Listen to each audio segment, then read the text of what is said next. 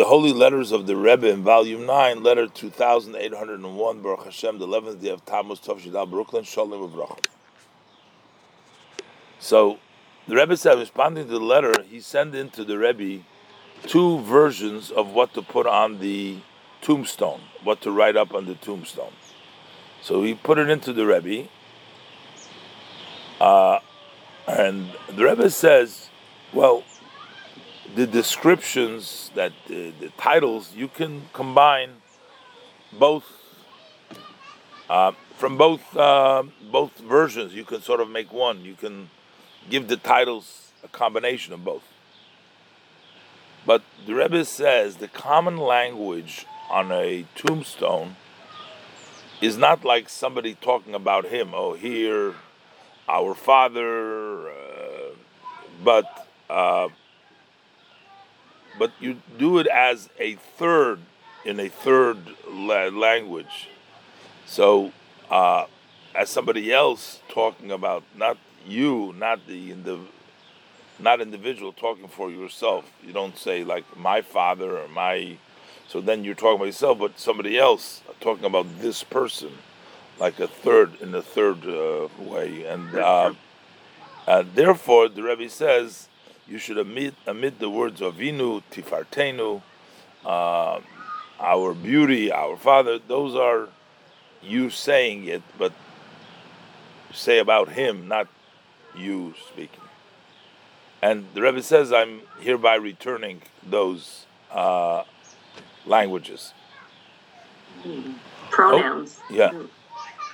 So here the Rebbe says, I'm surprised, like, as you're accustomed till now, you don't mention anything about your activities in the places that you find yourself in matters of Yiddishkeit and Chassidus especially. You don't say anything, you don't mention anything.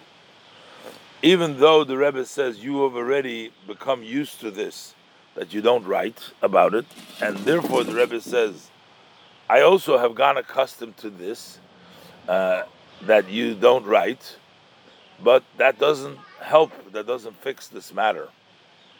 So the Rebbe said, this is already from a long time, that wherever the time has come, that in any place that you come, you should remember that you learned in the Yeshiva Tomchei Temimim of my father-in-law, the Rebbe.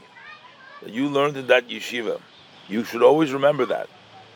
And therefore, a mark should always be recognized in you, that you are a former student of my father-in-law of Lubavitch Yeshiva. And you need to recognize it not only on Rosh Hashanah and Yom Kippur, or similar on special days, and not only when you are in your environment and the 4 cubits that are just yours, but in every time and every place that you come, by influencing also the environment. And the Rebbe says, when you really want to, then you find the means and the ways. And all excuses come from the other side.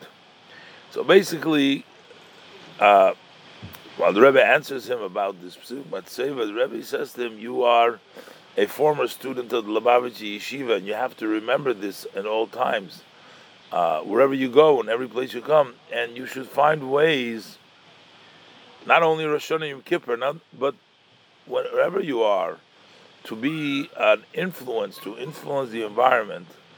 And the Rebbe said, if you want to, you will find the means and the ways. No excuses. All excuses comes from the other side, which means from the Yetzer, from the side, the negative side, not positive. The Rebbe concludes with a blessing for a healthy summer and a happy summer, both physically and also spiritually, for yourself and for all your family members. May they live. Apparently, this is also talking about maybe he went on vacation, or maybe he went, and the Rebbe wants him to be active wherever he goes, in any place, and the Rebbe wishes him a happy and a healthy summer. Okay.